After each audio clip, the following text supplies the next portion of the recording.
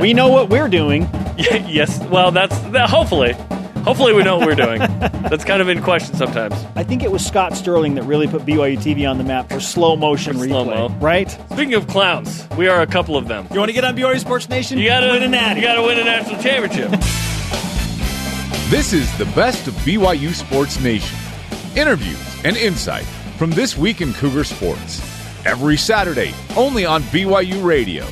To lead off, here's the double coverage interview of the week. It is time for our weekly conversation with BYU quarterback Zach Wilson. I love his dude. path to the NFL draft. Everything from what the Jacksonville Jaguars are challenging him to do to what his plans are for Pro Day and beyond. He joined us on the Deseret First Credit Union hotline yesterday. Zach, great to have you back on BYU Sports Nation. Let's talk about the approaching calendar first and foremost, because I know that you're about to book some serious travel miles as you get set for BYU's Pro Day. Yeah, I'm excited. I'm heading home today. Today is Tuesday, so I got a flight heading home this afternoon. We got a workout and lift in. Had some of the receivers out here this past weekend. Bushman, Aleva, Dax, Micah.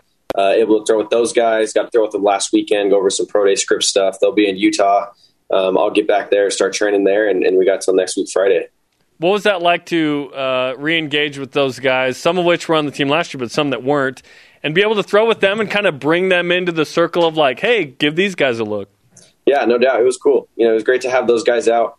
Great to just work some of those mechanics. But, we always get to go out to dinner afterwards, and we have some of those flashback moments of our time at BYU and all that, fun stuff. Let's talk about Micah Simon and Aleva Hefo and some of these other guys that are still trying to live the dream. What are you seeing from them in their progress as they get ready for another pro day and try and make it into the NFL? Yeah, they've been working hard. They look good. They've been staying in shape. So I'm excited to see what they can do when they get in front of some coaches. And there's no, still a COVID year, but, not as many restrictions. And hopefully they get their chance that they deserve. And so I'm excited to see what those guys do. 6 weeks away from the NFL draft on Thursday. How are you feeling about everything as you approach what will be one of the biggest days of your life, if not the biggest? Yeah, I'm excited. I don't know if it's as intense as going into a real football game, but I'm excited. What a great opportunity. And, I feel like I'm ready. I just got to go out there and do my thing. There's nothing to be, stressed or worried about, because I'm in a great spot. And so, it's coming up. These last 3 months have really flown by, but, I feel like I'm ready and I've been working for it. So it'll be great to see what team I end up on. What's the thing you need to work on the most? And that could be a football skill or not, right? Because you'll go through a lot of interviews, but you're also working on obviously continuing to develop your skill set. Yeah, I just think there's a rhythm, a natural ability once you get comfortable with things. I'd say in college, especially, my junior year, part of my sophomore year, you just get comfortable with being in the same environment all the time, throwing that same ball to the same receivers, you feel like you can't miss. And right now I've noticed a lot of, throwing to different guys, using a different ball. The NFL ball has been, a little tricky to adjust to. And, you're in different, circumstances and environments. And, you kind of just got to be able to throw in any circumstance. And so I think that's one thing that's been different is I got to be able to throw that NFL ball has been a little tricky. And, I feel good about it. But, it's really just adjusting. I feel like I'll get more comfortable as time goes on into this next year. What's tricky about it? It's fatter. It's a fatter, rounder ball. Harder to grip. It's got a little bit different leather.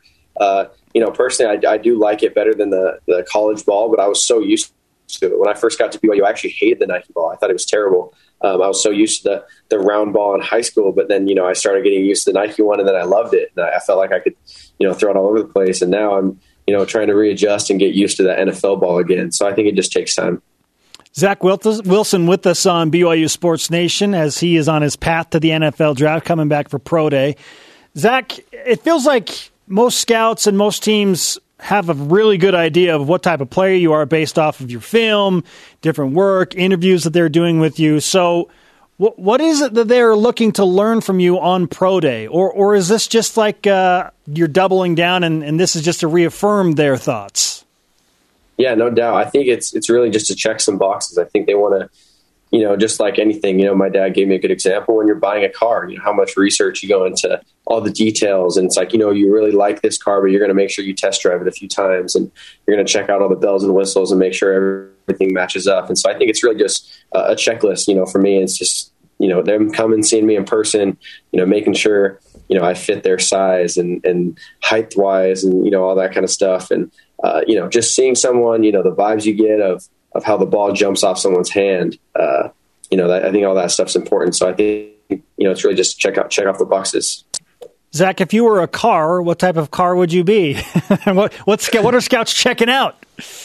I don't know. Probably a Tesla. I like efficient. The truck or a regular one? Efficient, torquey, explosive. I like it. Electric. Quick. Yeah. Not that great of top speed, but a little good acceleration. I like that. Okay, so as you get closer to the draft as well, you're going to have different interviews and different teams that are interested. Dick Hartman said earlier this week in an article that the Jaguars have lined up, obviously, multiple Zooms with you with the number 1 pick. They've even given you their playbook. Have teams like the Jaguars and others given you their playbook to kind of test your knowledge of that? Yeah, that was the first one. I think the Jaguars are really getting on it early. I have interviews scheduled for other teams. I've met with other really big teams, mostly just to get to know you. I know a lot of teams are waiting to see how all the trades and free agency stuff works out after this week. Really, I think the Jaguars, knowing that they're probably going to draft a quarterback, really we're just trying to dive in. I know they met with, me, obviously Trevor, Justin. They want to, do their research, do their homework, and make sure that they're making the right decision. So do you have more than the Jaguars playbook on you? No, I've gotten a couple. The Jags was the first playbook I've gotten. But I know for sure after Pro Day, I have a couple scheduled. That'll be the exact same thing, throwing the playbook out there and seeing how quickly you can retain information and spit it back out and giving your thoughts on how you see the reads, working out. What's it like to look at an NFL playbook? Because I know that John Beck and Tom House's company and everything, they're preparing you for that, right?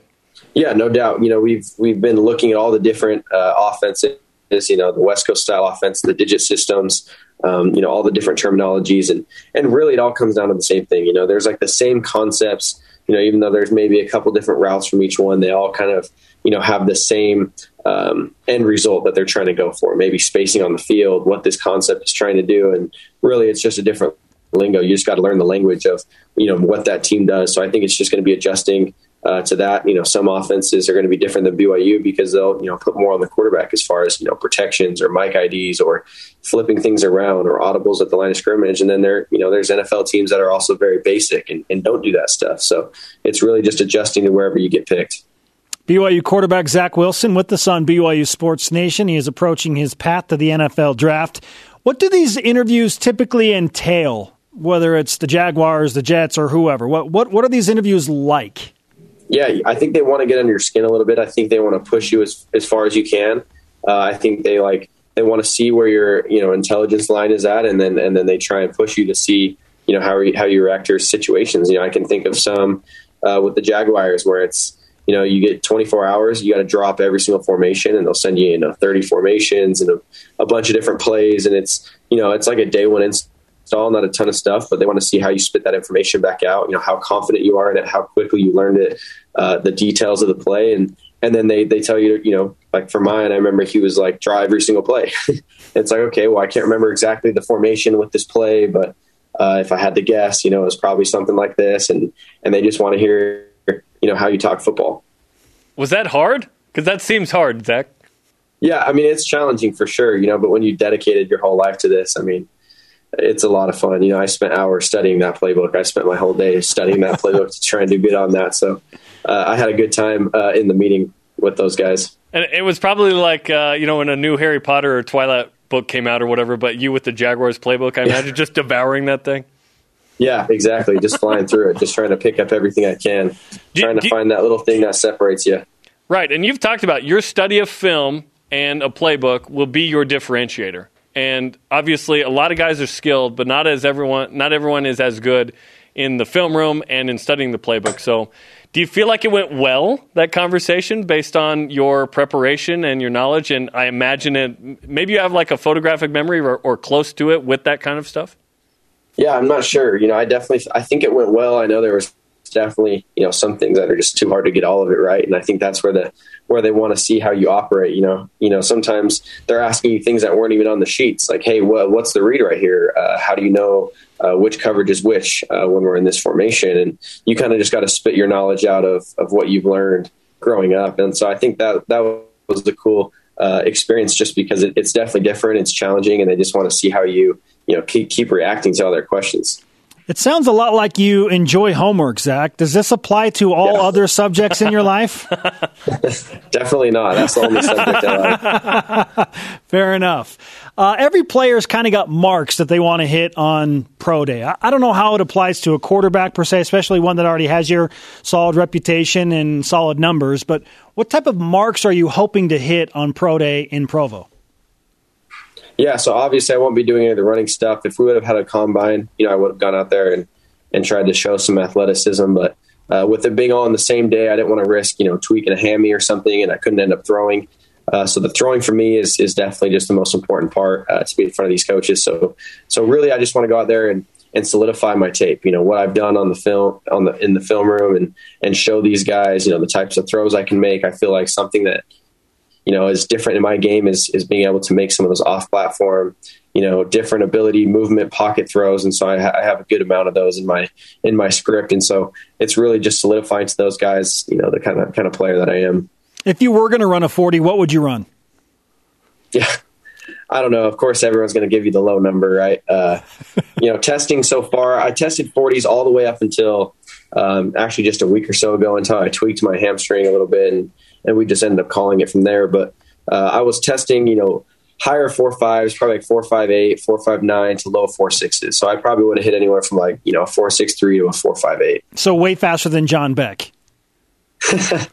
Yeah, but John will tell you he had a tweaked ankle, I guess. Right? He played a game in 06. Zach, don't tell him I said that. Yeah, that's between us. He's not watching.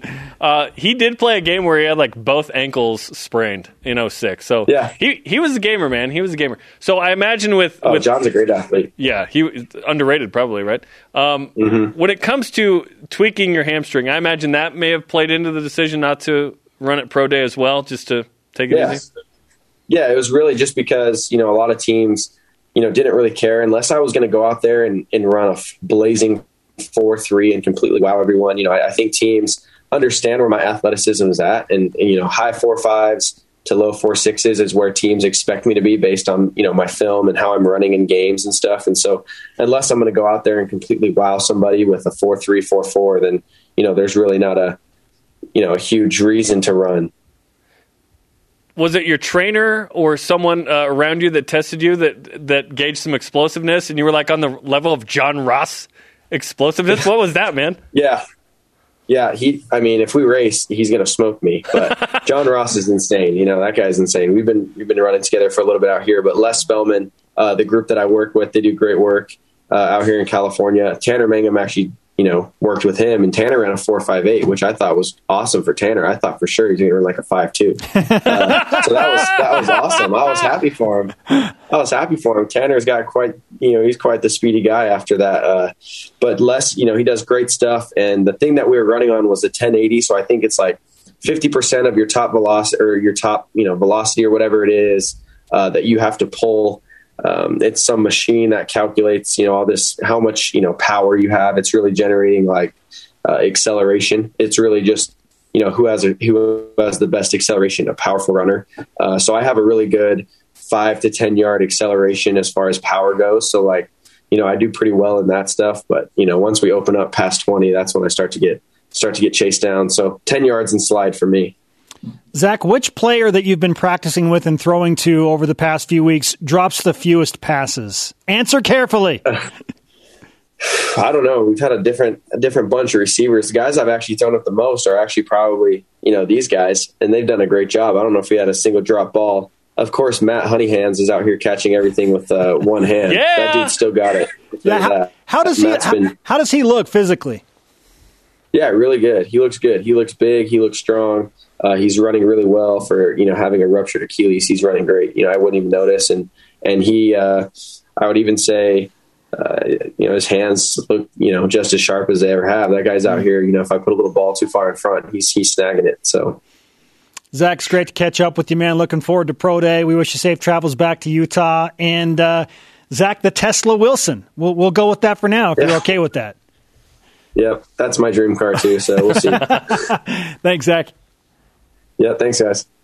Zach Wilson on the Deseret First Credit Union Hotline. Deseret First, you know why, we show how. We learned a lot there about the Jaguars have given him a playbook and have tested his knowledge of it. Write every play down. What's the read here? That's pretty interesting. And the fact that he tweaked his hammy last week, so hopefully he can recover soon, and he won't be running very much. It sounds like he's just throwing at Pro Day, which is enough. He's a big show. And in case you missed it, we announced yesterday that, hey, BYU TV is going to broadcast Pro Day. So it's exciting. NFL Network will be involved as well, apparently ESPN as well, and, of course, social media for BYU football, BYU Cougars, BYU TV Sports, all that. So we're excited. And I don't know what NFL Network and ESPN are doing, but you better believe we're watching everything the whole time. We know what we're doing. Yes. Well, hopefully. Hopefully we know what we're doing. That's kind of in question sometimes. But, all good. That was one of our favorite interviews this week. You're listening to the best of BYU Sports Nation.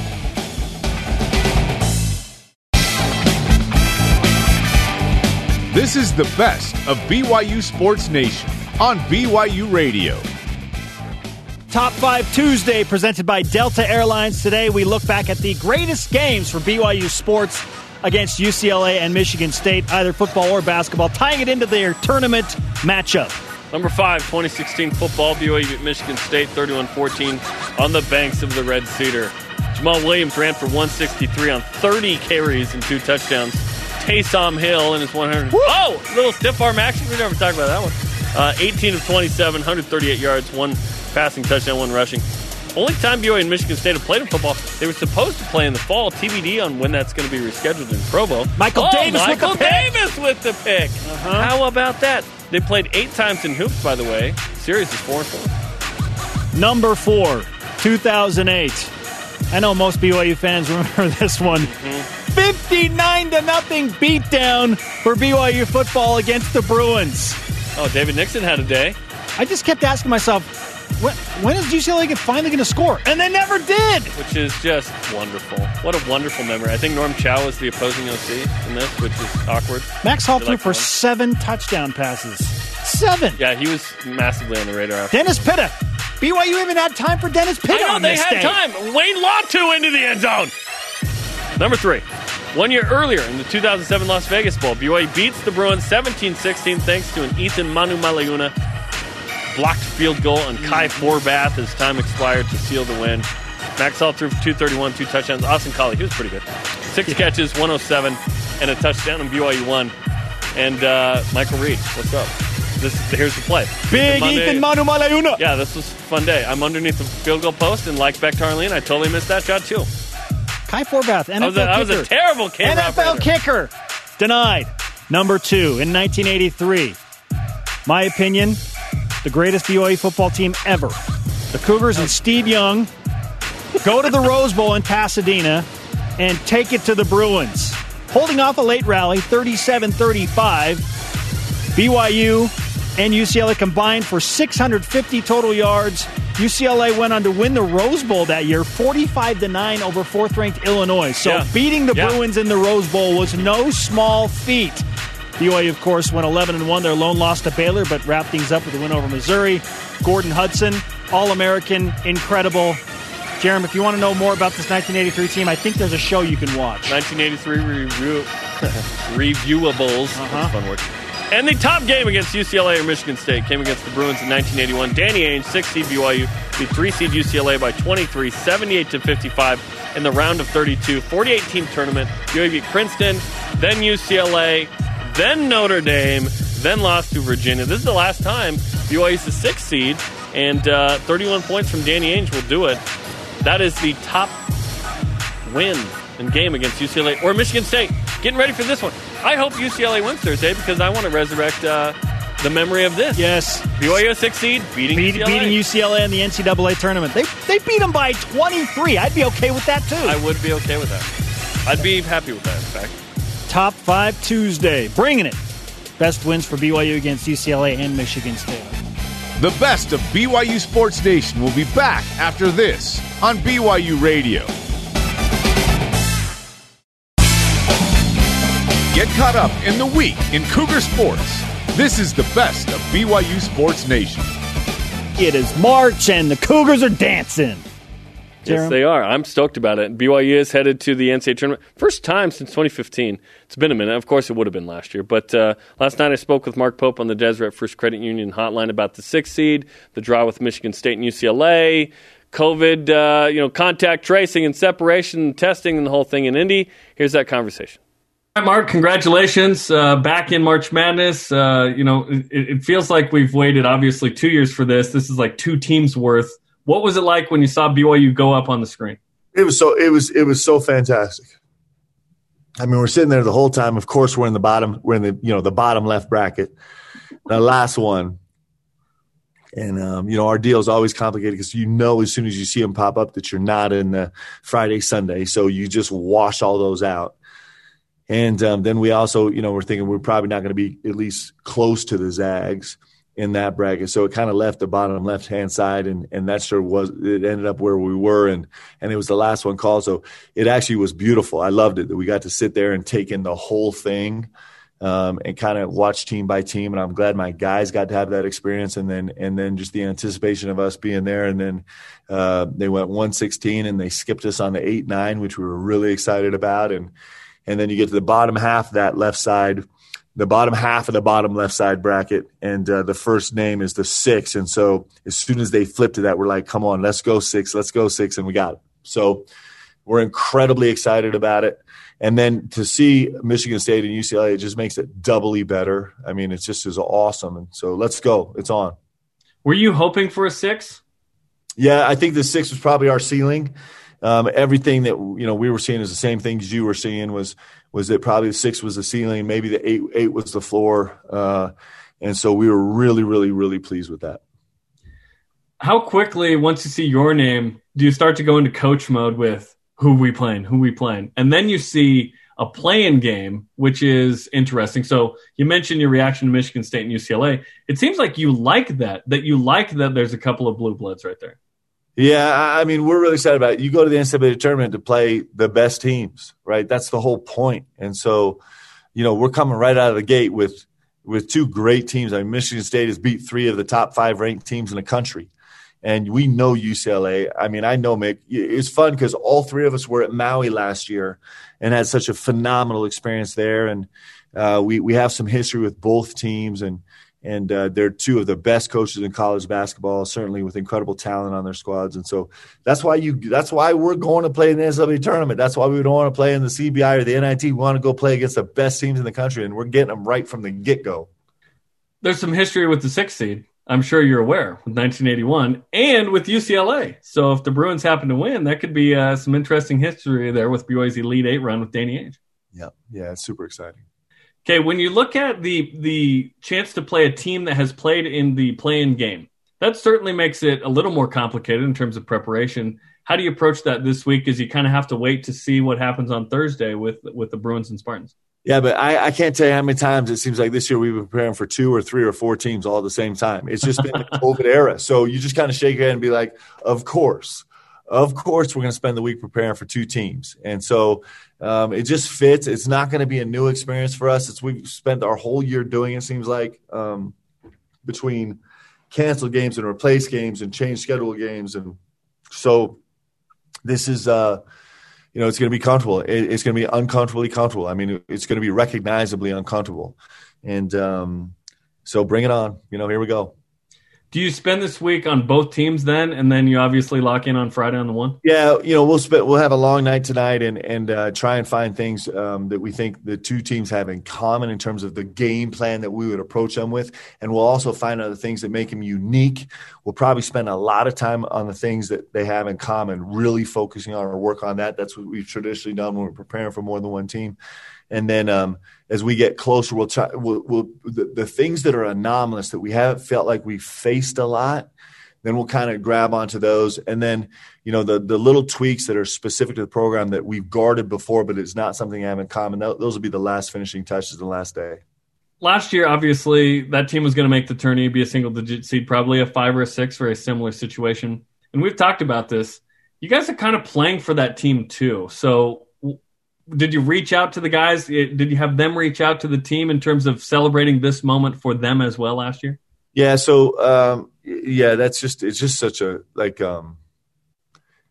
an emotionally charged deal, right? So I grabbed all the guys on a Zoom call, me and the staff, talked to them all on a Zoom call at 3:15 today. Said all 7 seniors. It was awesome. Guys were teasing each other just like we were back in the locker room. And we love those guys so much. And I think they know what they've contributed to this university. They know what they've brought here. And they also know they can see the seeds of what they built in this team. Those are the guys that kind of grew the moniker of fighting every day to have the best locker room in America and losing yourself in the team. And those are the guys that taught our remaining players how to compete, how to really, really compete. And they can see all those things in this team. So they're definitely in this ride with us. It's heartbreaking. Of course, it always will be that they don't get a chance to come play in this, but they've done everything short of that. There's no chance in the world that this team is where it is today without that team. There's just no chance. They're completely linked together. Always will be. Talking to Mark Pope on BYU Sports Nation. You leave for Indy Monday morning. So what's the week going to be like as you make sure you don't have COVID and you're also prepared and ready to go on Saturday and you don't go crazy, but you're going crazy with excitement because you're playing in the tourney, man? Yeah, how terrifying was yesterday and the day before when I'm forgetting who went down first, but we had Duke went down and then Virginia went down and then Kansas went down, and I was seriously, I think we all had a little bit of PTSD. Like, is this whole thing going to get shut down? It happened that fast last time. And so we've been increasingly every day hypersensitive about staying away from COVID. I think all of our guys are taking extraordinary measures to try and stay safe. We took our last rapid antigen test right before the selection show started, and they all came back negative. So we'll jump on this plane tomorrow. We'll test as soon as we get there. I expect we'll get there sometime in the evening tomorrow night.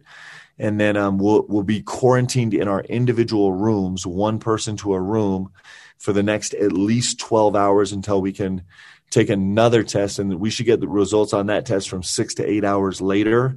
So we'll be quarantined in our room, not allowed to leave the room for any reason whatsoever until we get 2 tests completed. And then we'll stay safe there. So that's kind of what the testing process looks like. We get an hour and 50 minutes on the court each day, so it's not very much time on the court. We get 45 minutes in the weight room, and we get unlimited time in the meeting room. But other than that, we are locked in the room in our hotel floor. We'll have our own floor.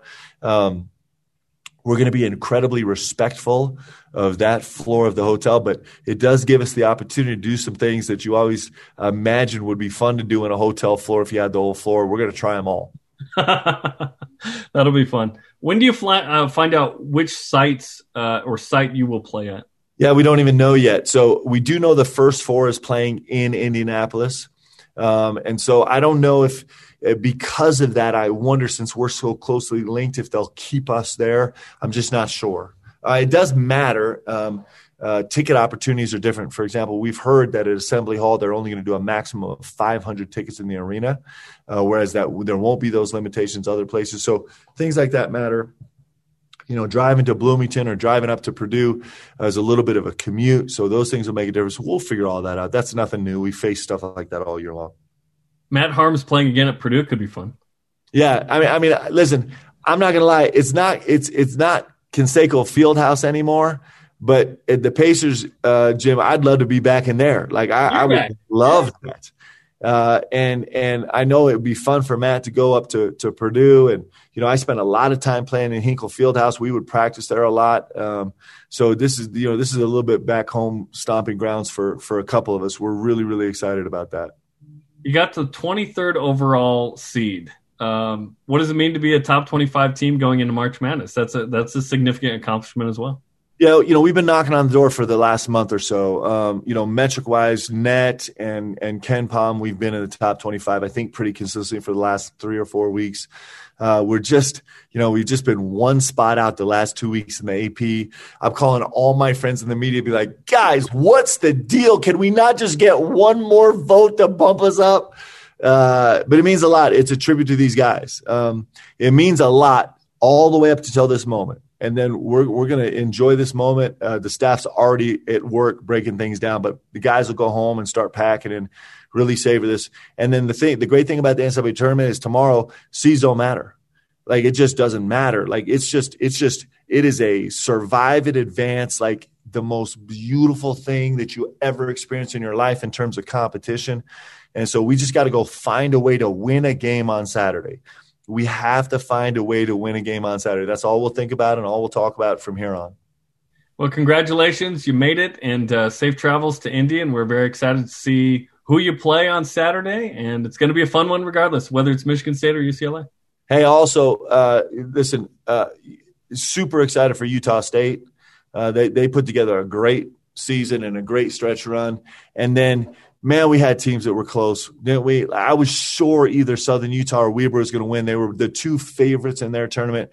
I think Utah Valley was a WAC regular season champ, and we were hoping they were getting. But basketball in the state of Utah, even though we only have 2 teams in right now, it's in a good place. It was really fun to watch. One of the good things about being done with the WCC tournament early is that we get to watch all these tournaments. And it sure was fun to watch these great coaches and great programs in the state of Utah go to battle. So let's go, man. Come on, Jerem Jordan. I know you're hyped, baby. I am hyped. March Madness. I'm so excited, Mark. Congratulations and good luck in Indy. Let's go, Cougs.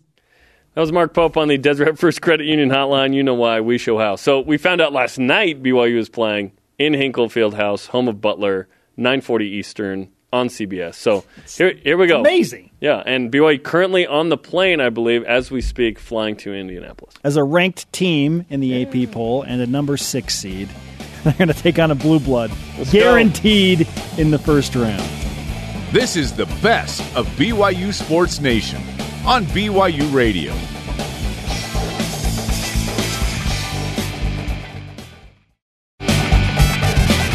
The best of BYU Sports Nation collects our favorite conversations and brings them to you every Saturday. Our next guest knows how to beat the Bruins. He led that game not only for BYU, but had a game-high 20 in that one in Maui as BYU took down UCLA. Now they match up in the NCAA tournament. He is Jake Toulson on the Deseret First Credit Union hotline. Jake, welcome back to BYU Sports Nation, man. It's great to see you. What's up, fellas? Thanks for having me. It feels good to be here with you guys today. It's been like a year and 4 months since that UCLA game, and suffice to say, a lot has happened, not only in the world, not only with BYU and you, but UCLA. But here we are, BYU and UCLA again tomorrow night, man. Yeah, no, it feels right. It's March Madness, best time of the year, so I'm excited to see what happens. What'd you think of UCLA last night? I thought they played really hard. Obviously, they got down to that big lead in the first half, but I knew they were going to make it a game in the second half. It was a high-scoring game. They can score. They got guys that just play hard, and I think BYU matches up well against this team, and having played them last year, we're familiar with them. But, it's March. There's not a bad team in this tournament, so we're going to have to be, playing our best, and I think that's something we'll do. Jake, you guys obviously had an unbelievable run last year. It got cut short due to COVID, but what does the success of this year's team mean to you and what you guys accomplished last year?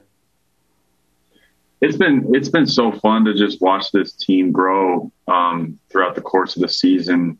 I think they are a completely different team than we were last year. But for me, just to be a fan and to be proud of this program is something that I cherish. And it's something that's different than being out there playing. It's a different feeling for me and something that it's new to me. So this team has made me proud all season. And I'm excited that they have this opportunity in the tournament. And I think they feel the I wouldn't say pressure, but I think they feel the urgency and they know, what they're playing for and who they're playing for. And I think that they're going to have that chip on their shoulder.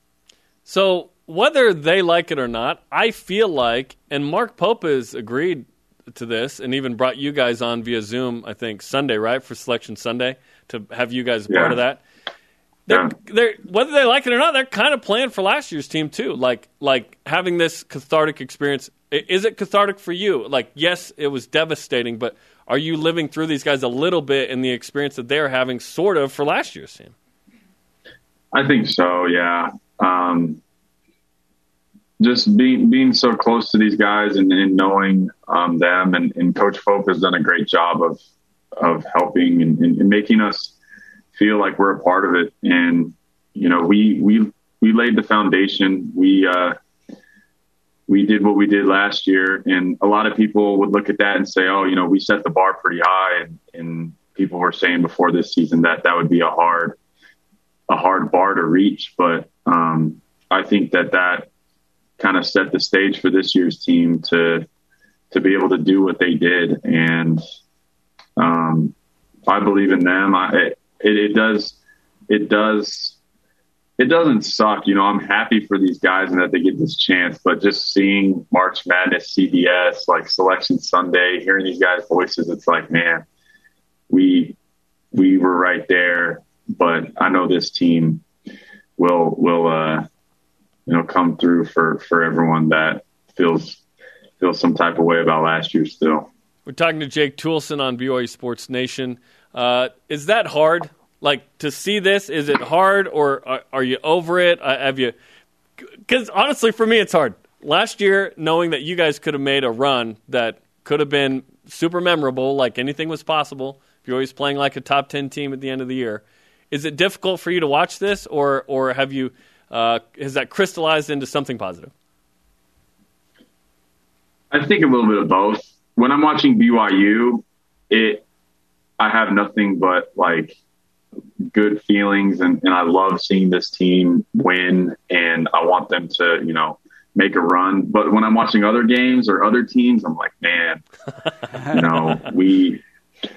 who knows if we're even in this spot, a year from the tournament last year. Like, everything could have changed for everyone on that team. Mm-hmm. But that's not a place that I want to live in. It's, it's a fun place to visit when I'm talking with teammates or, friends. But I think we did everything we could to put ourselves in a position to make a run. And I think that I can live with that. So Jake, let's visit it. I mean, is this team better than your team? How do you guys match up if you're comparing both groups? That's a good question, and it's a good debate to have. It's a great argument to have because two really good teams, but I think they're different. So I don't know if I want to get into that right now because it's just all about this year's team. But if I was choosing, whoops, camera fell. We're on a graphic. It was a perfectly timed camera fall. There we go. If I was choosing, I'm gonna have to bet on last year's team, but good thing that will never happen, and we can just enjoy this team right now. Well, maybe it will happen. Maybe we line it up. Maybe a pickup game. Maybe this summer we can run it back. Hey, I do have last year's team by a little bit, and here's why. You guys beat Gonzaga, and that ends up being a top 5 win, and you're top 10 in net. Those things are the arguments I've been making for this group. Now, I do feel like Gonzaga got better this year. Like, they even went up a notch, which I didn't know they could go up another notch. And maybe there's another notch for them. I don't know. But how would you compare Gonzaga last year to this year? Because this year felt like Jalen Suggs sort of took them up a little bit. Yeah, no, Jalen Suggs has completely changed them. But, I could argue that Gonzaga was better last year. They lost Admon Gilder, who was a grad transfer one-year guy. They lost Killian Tilly, Petrusev, who was the player of the year. I think the difference in this year's team and last year's team would be they play Kispert. Sometimes they play him at the 4, but they start Watson. They play Drew Timme. But last year, if a team wanted to just keep a big guy like Matt Harms in the paint, they could, because Petrushev wasn't stepping out and shooting it. They would put Tilly at the 5 and stretch the floor, and it was just completely different game. So, you could argue here or there, but I think both teams are really good. We obviously beat Gonzaga, which was, in my opinion, the best win in the last few years. But I think BYU, they match up well against any team. And I think the difference is people want to say, like, this year's team is called, like, the 10 deep team. I've heard people say that. And then, like, last year's team is, like, the senior 3-headed dragon team. But I don't think BYU this year is even playing 10 guys. I would say the difference is they have 2 7-footers. They have Matt Harms in the paint, and they have size, and they have, they rebound, and they just play a different way. Like, towards down the stretch of the season, they played their 5 starters, and then Trev, Spencer, and Richard. That's 8 guys. That's not 10 guys. For sure. Really interesting, contrasting both groups, but obviously both have accomplished so much. Jake, 2020 was such a crazy year for everyone, but especially for you and for all pro guys trying to figure out what's next. Can you talk about your journey in the pros and just the emotional roller coaster up and down of trying to figure out what's next? Yeah, I mean, you said it best. For everyone, pretty much across the board, it's been a challenge. And I think I've learned a lot about myself. I've had opportunities to reflect and to see, the progress that I've made and kind of where I want to go. But sometimes you just got to take a step back and try and live in the moment, make the best of every day. I think that, with my injury and, the way it all went down, it's a little bit, of a bummer, and I definitely catch myself, sometimes feeling sorry for myself, and that, why did it have to happen like this? And I had to wait a whole year to play, and then the first game, this happens. But I think that you could always have it worse, and I'm grateful for challenges because it allows me to grow, and that's kind of what I've made a career on. And at some point you just want it to stop and just be able to have success all the time. But I don't think that's how it works. I think it's always going to challenge you and test you and try and, mold you into a better player and a person. And that's what I'm going through right now. And let's go back to that. So G League bubble down in Orlando, Erie Bayhawks won Yoli Childs, and Salt Lake City Stars won Jake Toulson.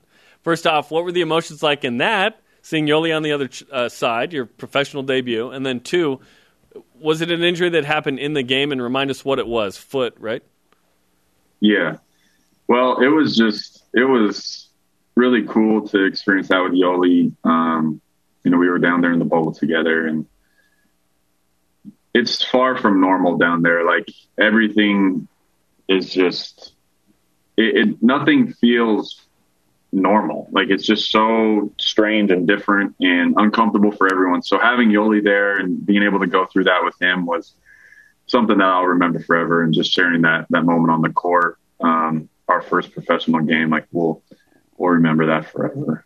And yeah, in the game, in the second half, like beginning of the second half, I just went up for a rebound, and I landed on a guy's foot and fractured my foot.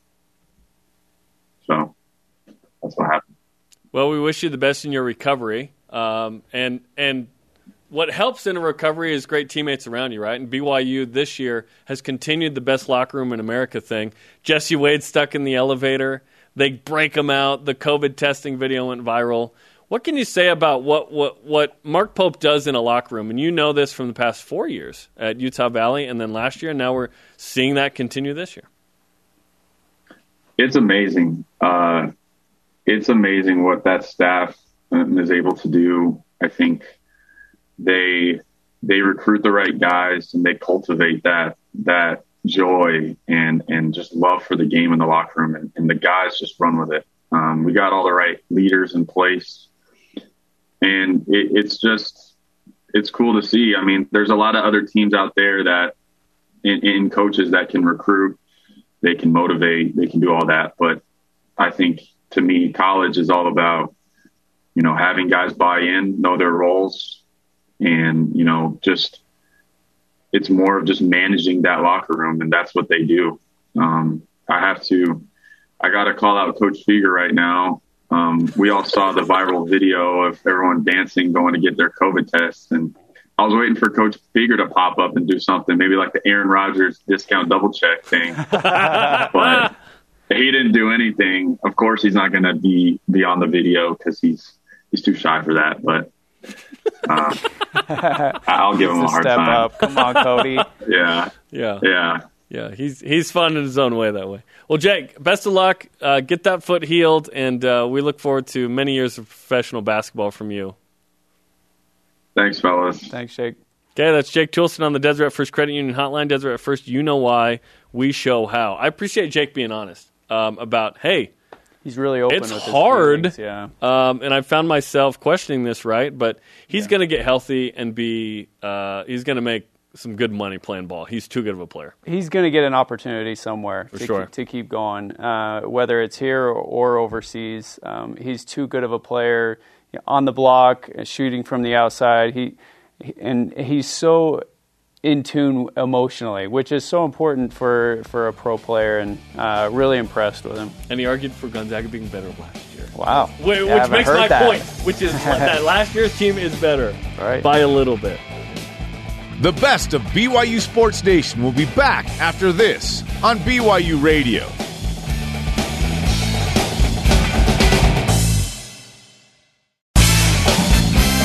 This is the best of BYU Sports Nation on BYU Radio. Okay, let's recap prop picks from last night and then get to our picks for tomorrow night, BYU and UCLA in the NCAA tournament. Prop picks are presented by Tim Daly Ford, part of the Tim Daly Auto Group, serving Utah since 1968. How many three-pointers will the two teams combine for in the first half? We did UCLA and Michigan State. Spartans had 5. Bruins hit 3 for a total of 8. That's what Spencer picked. I had 9, so I was just off on that one. Point Spencer. Who will be the game's leading scorer? Jaime Jaquez Jr. led all scorers with 27 points, and neither of you picked that. He was amazing. Okay, and the margin of victory will be UCLA won by 6. Spencer had it at 6. Did I have it at 7, Ben? I think I had it at 7, right? So one more free throw! Come on, man. All right, let's bring in Ben Bagley for the picks for tomorrow. All right, we'll start here. Of course, Tyler, you'll be picking for Spencer, so if you want to mail it in, go ahead. Here we go. All right, number 1, which BYU player will score the team's 11th point, 11 being the number here, in honor of Artie Haas? I think it will be a bench player. So Spencer Johnson comes in and hits a jumper. I think it'll be Matt Harms. Yep, start out with a couple of threes from the outside, and then hit Matt. That'll be a good start if Matt's still in when BYU gets 11. Yep. Right? Yep. Yeah.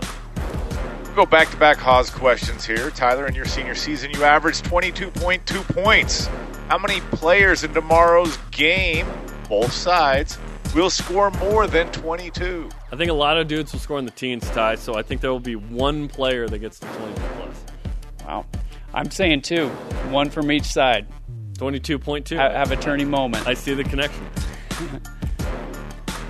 No Tyler Haas tied to the third one, just who scores the last basket for BYU in the game? Connor Harding. BYU's up. Connor Harding. Brandon Averett. Ooh, so it's tight. It's tight, yep. Yeah. Need a couple of plays to finish it out. Brandon. But you said BYU's going to win comfortably. You got to pick one side there, Ty. I'm going to say at least 10, right around 10. Brandon could be in there. And Brandon stays in. Yeah. Okay. The best of BYU Sports Nation. We'll be right back. Rise and shout for the trending topics of the week here on the Best of BYU Sports Nation. The legend of Zach Wilson potentially going number 1 overall in the NFL draft grows. In a recent article from Dick Harmon of the Deseret News, and I quote, "In a lead-up to BYU's Pro Day on March 26th, which we just announced we're going to have 2 hours of coverage on, the Jacksonville Jaguars, who have the number 1 pick, are sending Zach Wilson their playbook, getting Wilson multiple Zoom meetings and phone calls from new head coach Urban Meyer, passing game coordinator Brian Schottenheimer, and offensive coordinator Darrell Bevell." End quote. Jerem, after you read that for the first time, did you think to yourself, okay, is Zach Wilson going number 1 a real possibility now? Yes. I don't think it's going to happen. I still think Trevor Lawrence is the number 1 pick, given the way he played, winning a natty, going to the playoff 3 times. But it doesn't matter as much where you go to school now. Like, everyone can find your tape. Everyone can evaluate you. Rare is the John Elway, Andrew Luck's of the world, where they just crush it in college and in the NFL, the Peyton Mannings. Like, a lot of the guys that do it, like Patrick Mahomes out of Texas Tech was not a massive deal coming out of college. You know what I mean? Aaron Rodgers at Cal, like, he was at a JC originally. There's a chance that Zach Wilson goes number 1. I think they want to test him and see, do the due diligence, just to see, is he actually the best quarterback in the draft? Because if he is, you should take him.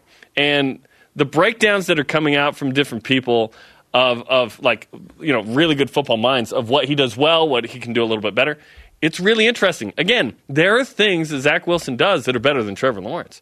But it's whether the Jaguars want to take that chance and not pick Trevor, because Trevor seems like a surefire, like, quality starter in the NFL. Zach is a little bit more of a wild card because he didn't do it as long as Trevor or at the level that Trevor did it. But the possibility of Zach being great is very intriguing. So the fact that they're doing this, and the connections are interesting, right? Mm-hmm. So Urban Meyer, obviously, at Utah, understands kind of, this area or whatever from a couple years, the former Ute with the former Ute. Brian Schottenheimer, who was the OC of my Seahawks the last couple of years. Seahawks let him go despite the most points scored in a season in Seahawks history. What? And then Darrell Bevell, who's a member of the Church of Jesus Christ of Latter-day Saints, played at Wisconsin, of course, was the Seahawks OC in the famous couple of Super Bowls there, most notably not throwing or his throwing daughter at Morgan plays softball at BYU right now. So there's a connection there, which is interesting. Darrell actually hangs out at BYU occasionally and interacts with the coaches, and when he's on campus, see his daughter. So is Zach going number 1 a real possibility? Absolutely. Absolutely. They're interested in him. If they weren't, they wouldn't do this. We shouldn't be that shocked because Urban Meyer was one of the very first prominent voices to say, as an analyst before he was the head coach of the Jacksonville Jaguars, that Zach Wilson is an elite-level quarterback. So, again, I shouldn't be shocked that now the new head coach of the Jacksonville Jaguars is saying, yeah, let's take a closer look at this kid. Let's send him the playbook. Let's put him through the ringer, ask him all the questions, talk to him a bunch, and figure out just maybe if he is this diamond in the rough worthy of taking over Trevor Lawrence. And Zach's numbers were significantly better than Trevor Lawrence this past season. Some of that deals with Trevor Lawrence being injured, not having the same Clemson team that he had the past few years. Playing a complete Power 5 schedule. Exactly. Yeah. Playing against a much weaker schedule than Clemson faced. Yeah. But Zach Wilson was still doing special things. We're going to hear this argument all the way up to the draft. Well, he didn't play anybody. But he's fitting footballs into extremely tight windows, and it's not like Zach played garbage competition the whole season. Yeah. And he beat Houston, he beat Navy, he beat Boise State in convincing fashion on the road. There's some merit in some of those wins. Didn't beat Coastal, but had some really bright moments, obviously. So the tape is there. The numbers are ridiculous from Pro Football Focus. Urban Meyer and his staff would be silly not to look at this with the number 1 pick. If they didn't, they'd be neglectful. It'd be weird, right? Yeah. It'd be weird. But I would take Trevor if I'm the Jaguars. And I love Zach. Obviously, we love Zach. You have to take Trevor 1. It feels like there's forgiveness if you take Trevor Lawrence and it doesn't work out. It's like, everybody else would have taken him. But you're the Jaguars. If you take Zach Wilson, and then Trevor Lawrence becomes like this superstar for the New York Jets or whatever, and Zach is not on that level, then Jaguars fans and the organization, like that's terms of upheaval, That's like it's going to create some insurrection within the fan base. Well, and you're the Jets. So, you're going to be in this position again soon, maybe. Even if these guys are decent, you may still be in this position, of a top 10 pick. You might not be 1 or 2. You're hoping that if you take a good quarterback, that you're not in the 1 and 2. That means you won 0 to 4 games the next year. I'm excited about this possibility. Yes, of course the interest should be there. And the fact that Zach is being discussed at number 1 is just really intriguing. What a jump from nobody to somebody. He wasn't competing for the number 1 pick last year. He was competing for the number 1 BYU quarterback spot. And he legitimately thought, I might not get it. I'm going to have to work super hard to get this. And he did, and it worked out well. Listen, the pandemic has been awful in a lot of ways. What it wasn't awful for was Zach Wilson's draft stock, because BYU's schedule lessened, and then Zach's sort of greatest attributes could be seen at a higher level. Yeah. Because 1, BYU is playing, but 2, competition a little less, so when you win, you get seen. When you win, you get seen. Look at all these draft picks. If BYU plays 6 Power 5s, there's not the same level of interest in these guys because BYU probably had 3 or 4 or 5 losses. Trevor Lawrence is your favorite tested dish at your favorite restaurant. You're not going to go outside the box. You want to go there. You'll be satisfied with this meal. It's going to taste great. You're going to leave feeling happy. But Zach Wilson is the new special from your favorite chef at your favorite restaurant. And you're like, maybe we should do something a little bit different here. And maybe it'll pay off. Maybe it'll be delicious. Maybe it'll replace your favorite dish at your favorite restaurant. But maybe you'll leave disappointed. You never know, but so there is some. And you may not leave risk disappointed. It just might not be the thing you want good every time. It might not be as good. It might not be your go-to every time. So Zach, there's some intrigue with Zach Wilson as the new chef special on the menu right now.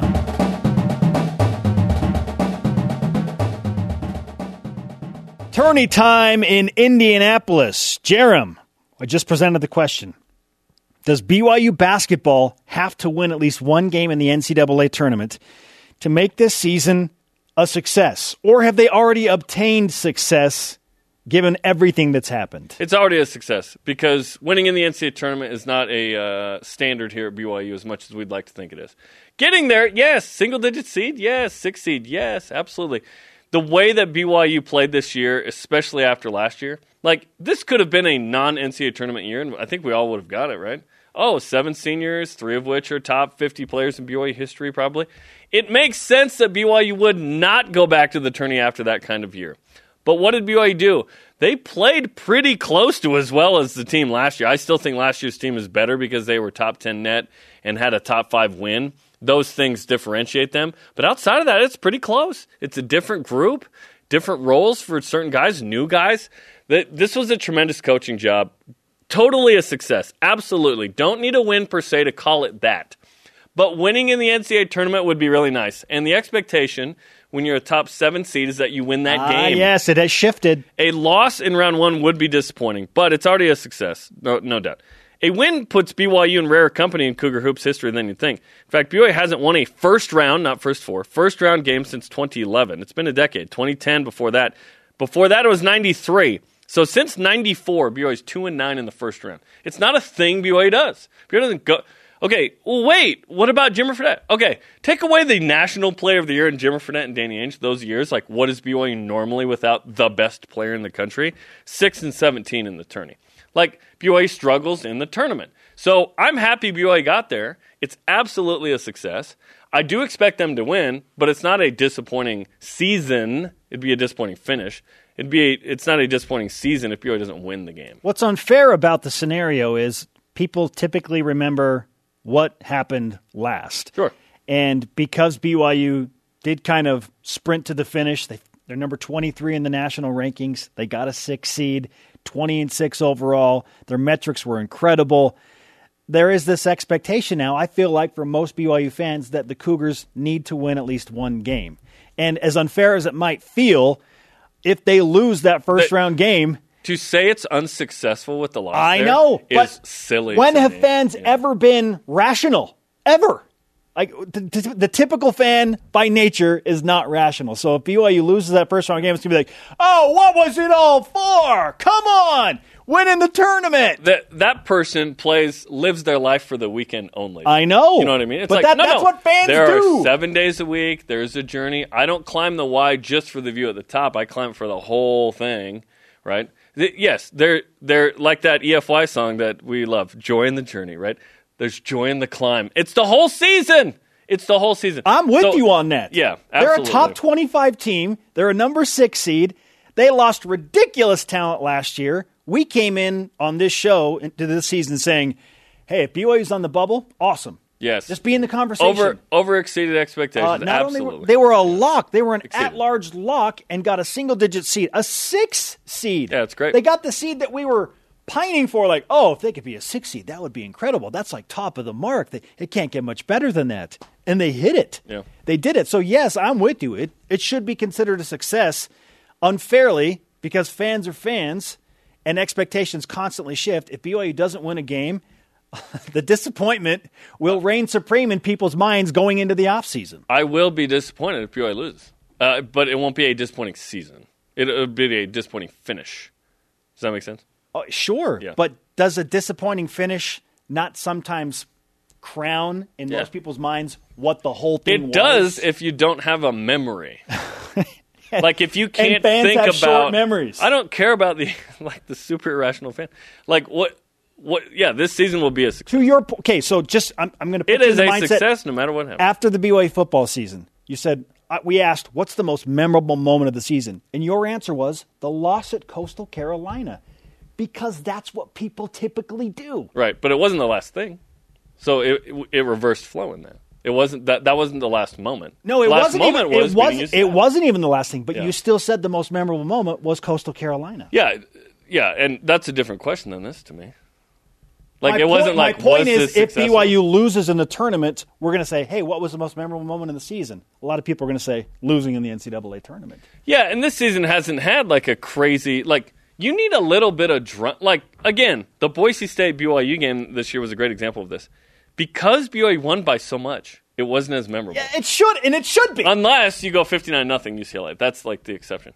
But BYU crushed Boise State, won for the first time in the blue, but we're like, well, that wasn't as what we wanted. We wanted a last-second win, which is funny, right? And yes, it's weird. We're pleading with you. See the big picture. This season has been incredible. No. I don't care what you do as a fan. You do you. I'll do me. I don't care. I'm not going to tell you what to do. Don't tell me what to do.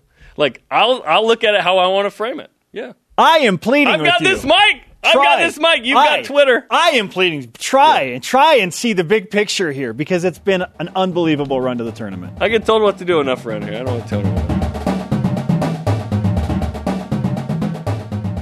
Okay, Ty, now we know. BYU will tangle with UCLA. 8-clap that Saturday night on CBS after the Bruins came down 14 to beat Michigan State in the first 4. It was in overtime. What do you think of the matchup, and what do you expect? I really like this matchup compared to Michigan State. Amen. Right. I think BYU matches up a lot better. I expect BYU to come out shooting the ball really well. I mean, they're playing the best basketball they've played. Guys are playing with a lot of confidence right now. I feel like Matt Harms needs to be big in this game. They don't have anyone that really matches up well against Matt, and so it'll be a fun one. This is going to be good. This is a team BYU beat last year. Different setup for both squads. Like Colby Lee had 13 in this game last year. Lee doesn't play a ton right now. And then you have Jaime Jaquez, who last night had 27. He didn't score. Johnny Juzang didn't play. He was at Kentucky, had 23. Those guys had 50. This is going to be a good matchup. I think physically that would have been tougher with Michigan State. They just were good defensively. But UCLA ended the game on a 14-3 run and a 7-0 or 5 or 7-0 run to close out regulation. If BYU can effectively execute its half-court offense, and I think they can, the problem that UCLA presents that USC and Boise State did is a little bit of length on the perimeter. But I like Matt Harms against 6'9 guys who are traditional and don't shoot the three. Caleb Lohner can drag a 4 out and make some threes. I like Caleb Lohner, by the way, and Gideon George on Jaime Jaquez. I think those are those are the matchups that you want to watch. This UCLA team was probably going to be a 6-7 type, but struggled at the end of the season. Lost 4 in a row, but they won last night. And Mick Cronin said they turned up the heat at halftime on defense. So I like it. I thought this was going to be a winnable game regardless. The way BYU's been playing, the way they played Gonzaga late, the fact that BYU's a 6, the good mojo from 81 of being a 6, now playing UCLA, who BYU beat that year by 25. I feel like this is going to be a close game, but one that BYU should win.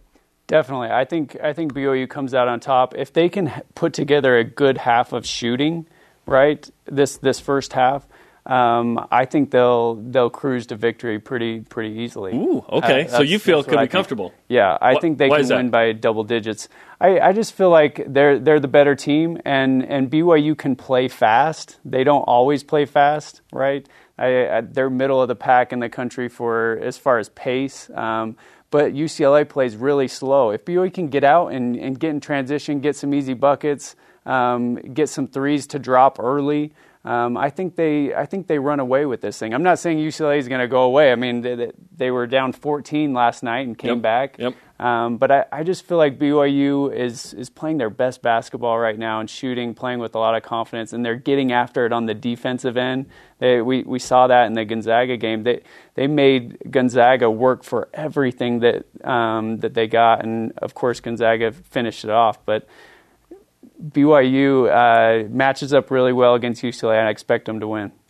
BYU has players that can rival what's happening on the other side too. Mm-hmm. It's always good knowing, we could have the leading scorer in this game. It's not necessarily Jaquez, who, by the way, didn't come off the court.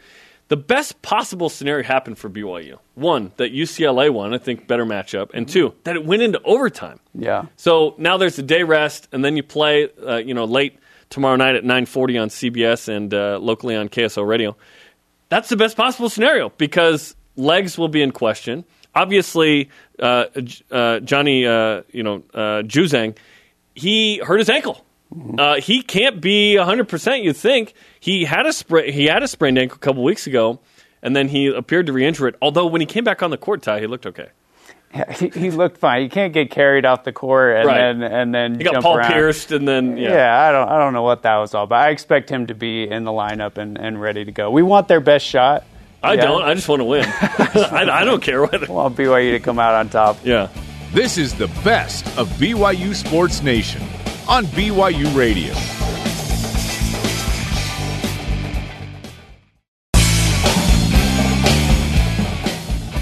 Hear what the coaches, athletes, and experts have to say. Here's another great interview from the week on the best of BYU Sports Nation. On the first day of March Madness first round, can't wait. Brackets are filled out. Let's go. Game's going. Okay, let's get out to Indianapolis. Greg Wrubell, the voice of the Cougars there, he's going to call the game on the radio, of course. And Greg, on the Deseret First Credit Union hotline, can you report of anyone else stuck in any elevators? No, and my trips have all been without incident here in Indy. That's great to know. Tell us what it's like, because obviously it's the most unique NCAA tournament that will ever happen. What's the setup? What's life like for you? Because the guys are in the bubble, yet you're going to be in the venue like everybody else.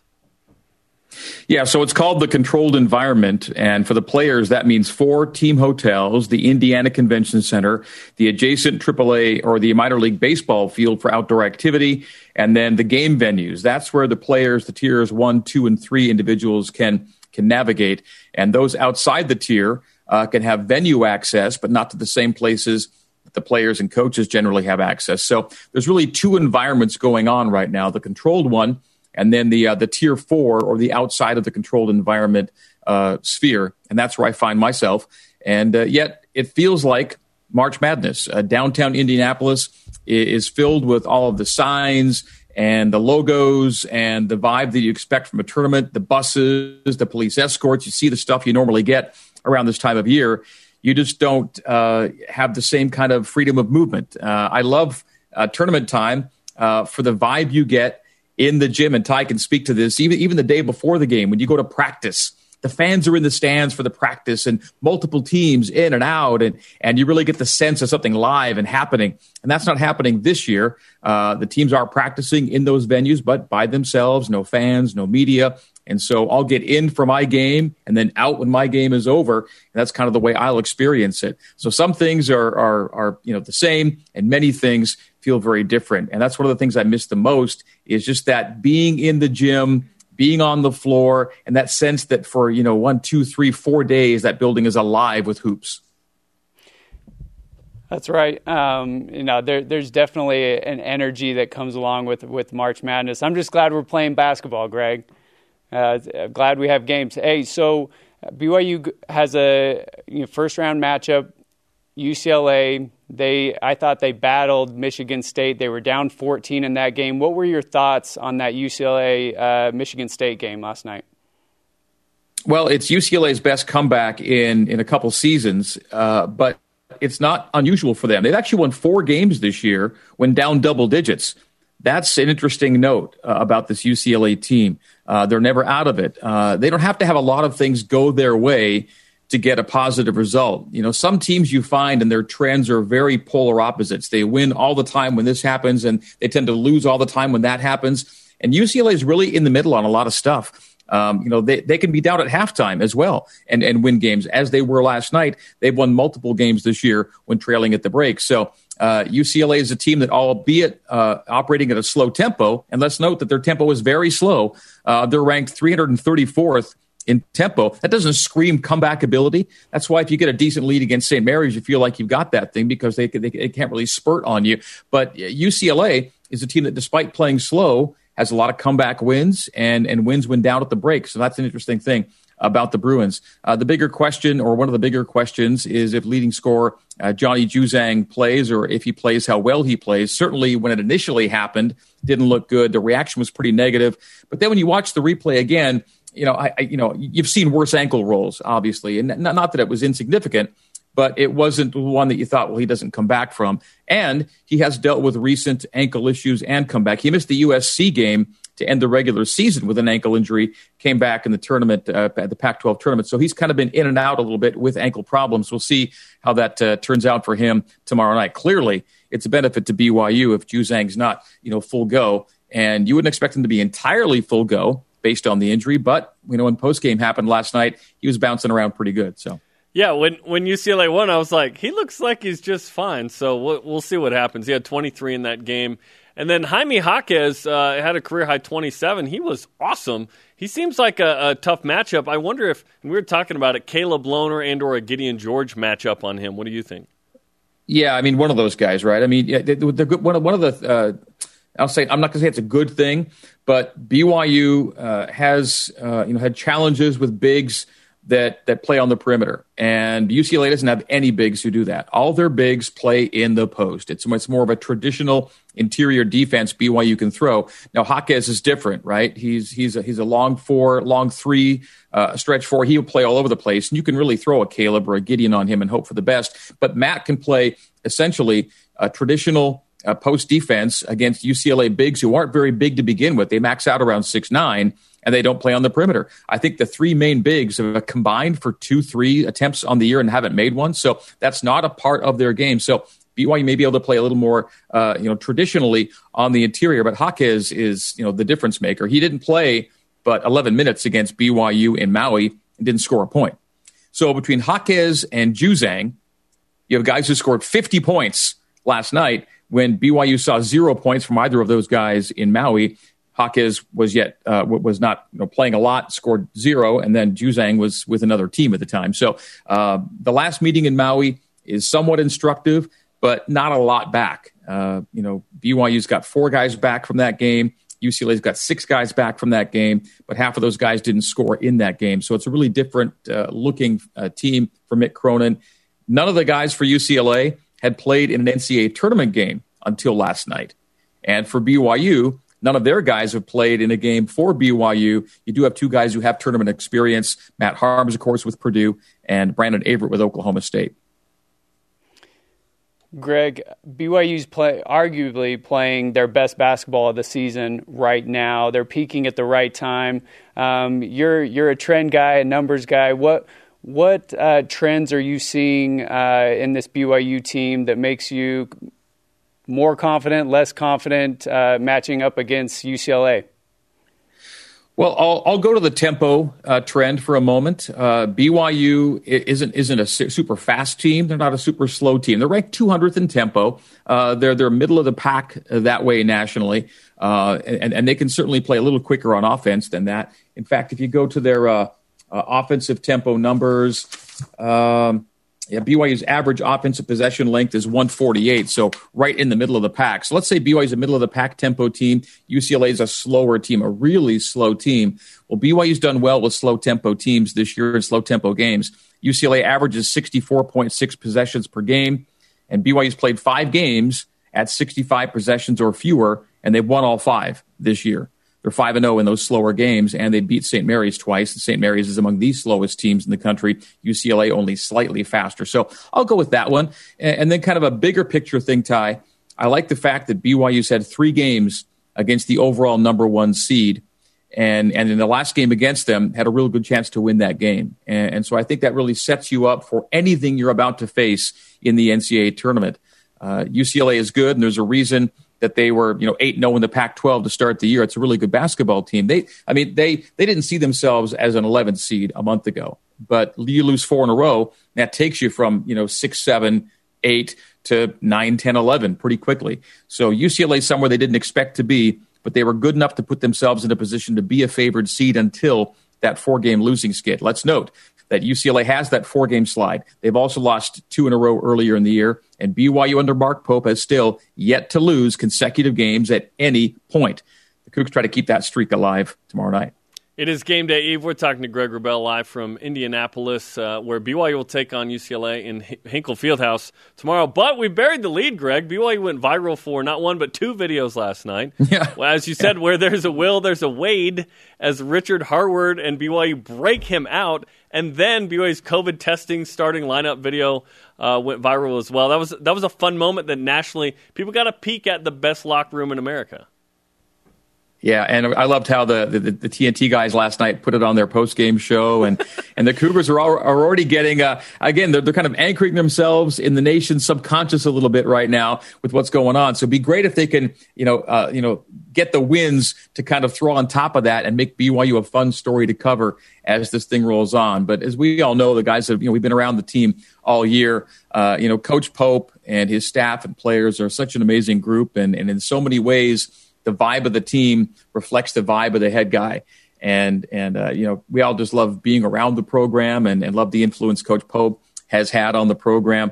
And I think it's cool that these, videos went the way they did. And it says a lot about me that as I'm watching the elevator video, all I'm thinking is, please nobody get hurt in the execution of this rescue. Yes. The last thing you need is, a guy out with a broken hand because the doors slammed shut on him, So it was cool, though. It was great what they did. And you can just tell, no matter who, no matter the role anyone occupies on this team, everyone feels a part of that same vibe. And, I think best locker room in America is a real thing, right? It is. Definitely is.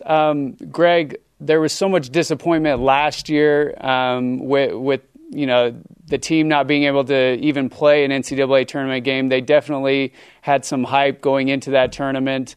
Is this team this year, are they trying to avenge what happened last year? I don't think there's a real sense of avenge as much as a sense of respect and honor and appreciation. And Jeremy and I have talked a lot about this too, that, this year's team owes a lot to last year's team, and in a lot of ways can pay off, in some ways the efforts of last year's team that went unrewarded. This year's team earned its results on its own. There's no doubt about that. But I think a lot of what happened last year can be seen in what this year's guys are doing, and hopefully this year's team can enjoy success that last year's team wasn't able to experience. And Ty, you're so close to Tej, and you know how hard he worked throughout his career to get to that point.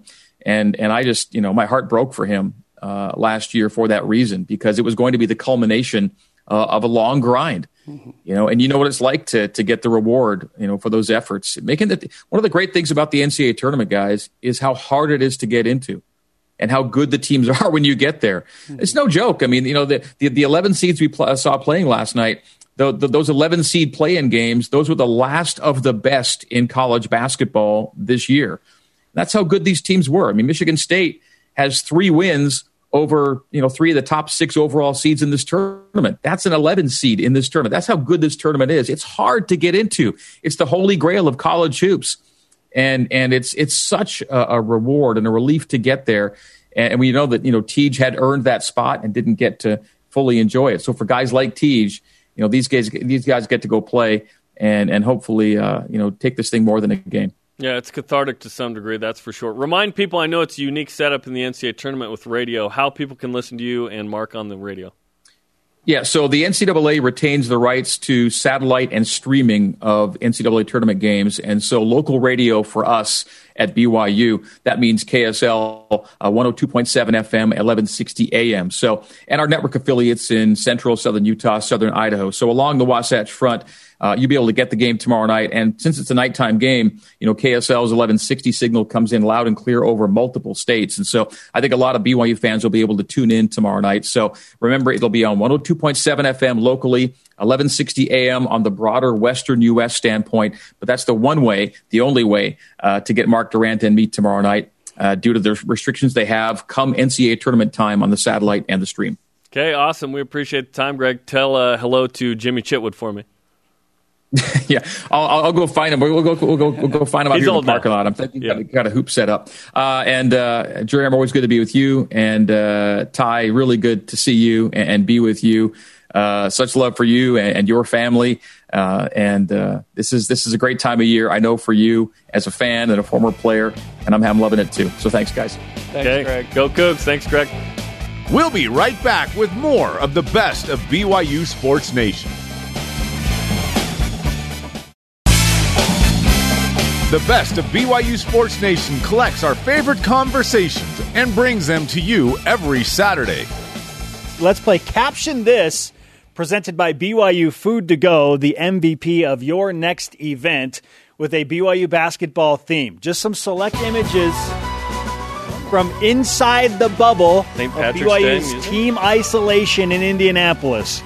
Picture number 1 features Matt Harms stretched out on the floor of a court. Okay. And my caption for this, Jerem, is, I'd love to have my body pillow right about now. That's a long body pillow, dude. Like an 8-footer.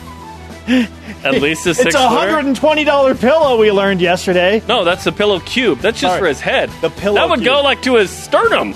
Okay, I'd love to have my pillow cube with me right now. Let me alter that. Pillow cube plus. My bad. My bad. My caption is, what are you looking at? He's like, leave me alone. Like, also, is he trying to pancake a volleyball? Like, what's going on right now? Okay, number 2 here. It's BYU. It's Richard Harward, of course. It's Alex Porcello, of course, BYU. They're walking down a hallway. Harward kind of has his arms out. What do you think? He looks like Bane from Batman. Do you feel in charge? That's the first thing I thought of. He looks like he's got a mask on and he's got his hair cut like Bane. Yep, the haircut's still interesting. My caption is, then I totally lifted him up. Love it. Okay, on to picture number 3. Yes. Which, if you had no context like a year ago and you saw this, this would be a frightening picture. What is going on? Why are they wearing masks? Yeah. What are those ropes?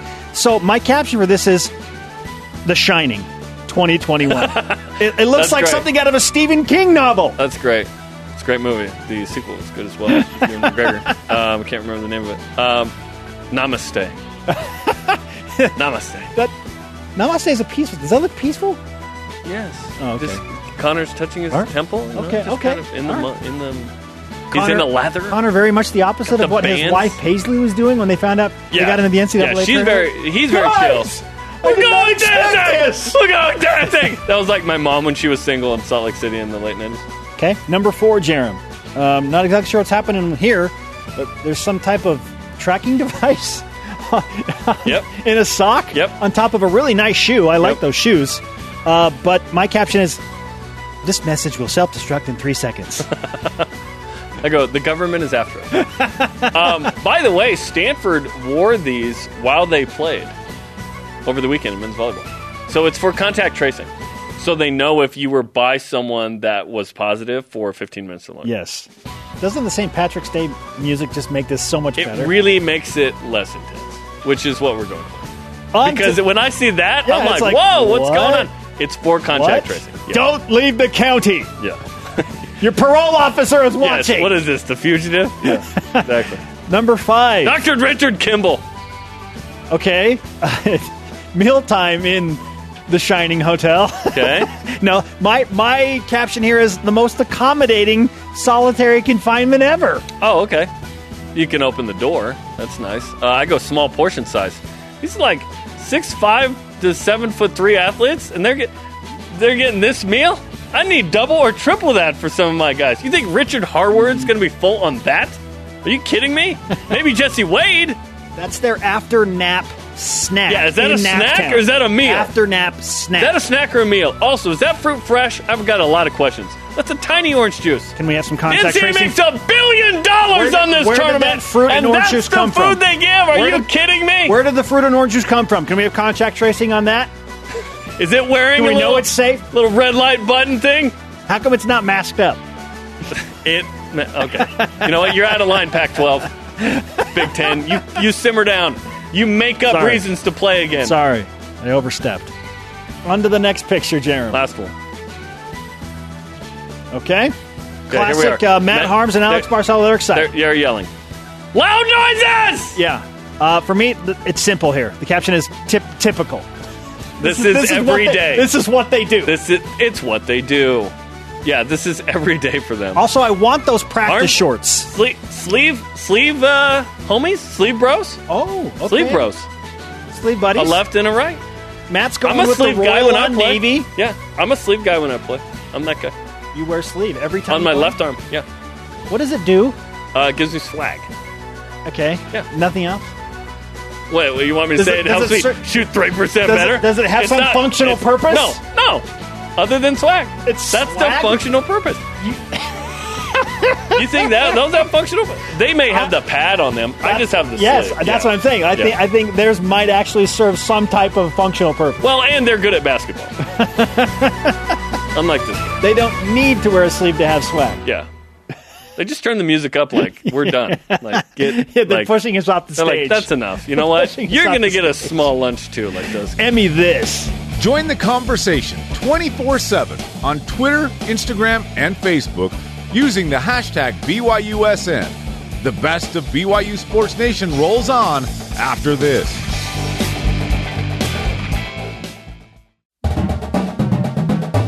Get caught up in the week in Cougar sports. This is the best of BYU Sports Nation. Spring ball continues tonight. BYU's going to practice. Jacob Conover's the new guy, highly sought after quarterback. Wants a starting job. I recently spoke with him on the Deseret First Credit Union hotline. All right, Jacob, are you having fun, man? I know you've always wanted to go to BYU, and you were here in the fall, but now it's spring ball. It's a new season. You're competing for the quarterback spot. How's life? Life is a dream. I'm having a blast every day. I get to wake up, do what I love every single day. I mean, I can't complain. How old were you when you thought, I really want to play quarterback at BYU? Ooh, probably third grade. Third grade. Who's the quarterback when you're in third grade at BYU? Oh, man. Third and fourth grade. Growing up, I remember the first quarterback watching. I remember watching John Beck and then really watching Max Hall. That's what I really liked watching. Listen, you could be the next Valley of the Sun guy, right? At BYU, there's a tradition there. Hey, I mean, that's pretty cool. I remember a funny story with Max Hall. When I committed, I saw him at a 7-on-7 tournament, and he just said, "Welcome to the family." And so that was pretty cool. That is awesome. Yeah. There's sort of this quarterback fraternity, right? Have you already had conversations with former guys now that you are a quarterback at BYU? Yeah. I made contact with Tanner Mangum and Taysom Hill, and then during the Elite 11 process, I was reaching out to Steve Young and just starting to build those connections. Once you get Jim McMahon involved, then it's like the peak, right? I know, right? and Ty, and Ty's coaching now in Arizona, which is cool, with Max and Dennis and those guys. So that's awesome, man. Okay, so tell everybody who doesn't know the story of, the pandemic happens. A lot of missionaries come home. They have the chance to go back or not, or it depends on different situations. You had a chance to enroll at BYU, but as a walk-on, and you chose that. Why did you choose that? It was a pretty unique story. I mean, just working one day, get a call from Coach Grimes asking if I could come up. And this is, granted, 2 days before school started. And looking at the pros and cons, I mean, there weren't many cons. And my dad and I were like, let's do this. Like, why not go now? Like, what's there to lose? And obviously the financial part was a question, being a walk-on. But with the resources and family I had, they were able to back me up. And, that next day we drove up, got to school on Monday, enrolled in classes, and boom, I was officially a BYU student. Maybe you're the first 4-star walk-on in BYU history. You're on Scully now, which is great.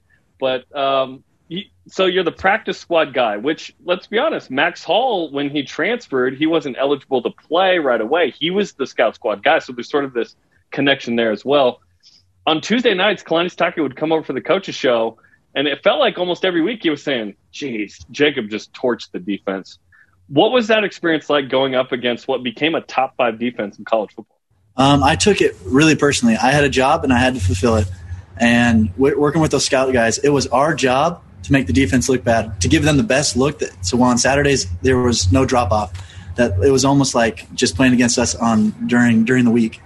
And it was so awesome, like getting reps of going against a first-team defense every single day. It was a great way just to get my arm back in shape and just to get back into the speed of things. Do you feel like you're back in shape, or is there still some work to do physically? Right now, I feel like I'm in the best shape I've ever been in. And I still feel like there's about 10% left arm strength. I'm still trying to find a little more. But right now I feel great. Remind me where you went on your mission. I was in Paraguay, down South America. How was that, man? It was remarkable. Some of the hardest experiences I've ever been through, but for the time I was there, I knew I had to be there. Did you take a football, and did you have someone you could play catch with? I did. I took a couple footballs. My trainer, funny story, was a running back, and he was ending his mission with me, and he wanted to play football again, and so he actually went home, lived with my dad for a little bit, started training, went on a few recruiting trips, actually came up here to BYU. But, yeah, it was pretty awesome. So I had a few companions who would throw the rock with me. So you get to the field, and your trainer is a running back. You're like, this is perfect, right?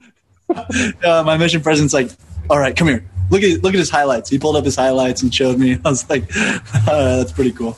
You're like, this was a very inspired companionship. Absolutely. Yeah, that's awesome. We're talking with Jacob Conover on BYU Sports Nation. So you get the perfect situation. You get to be able to kind of watch a couple of experienced guys go through it.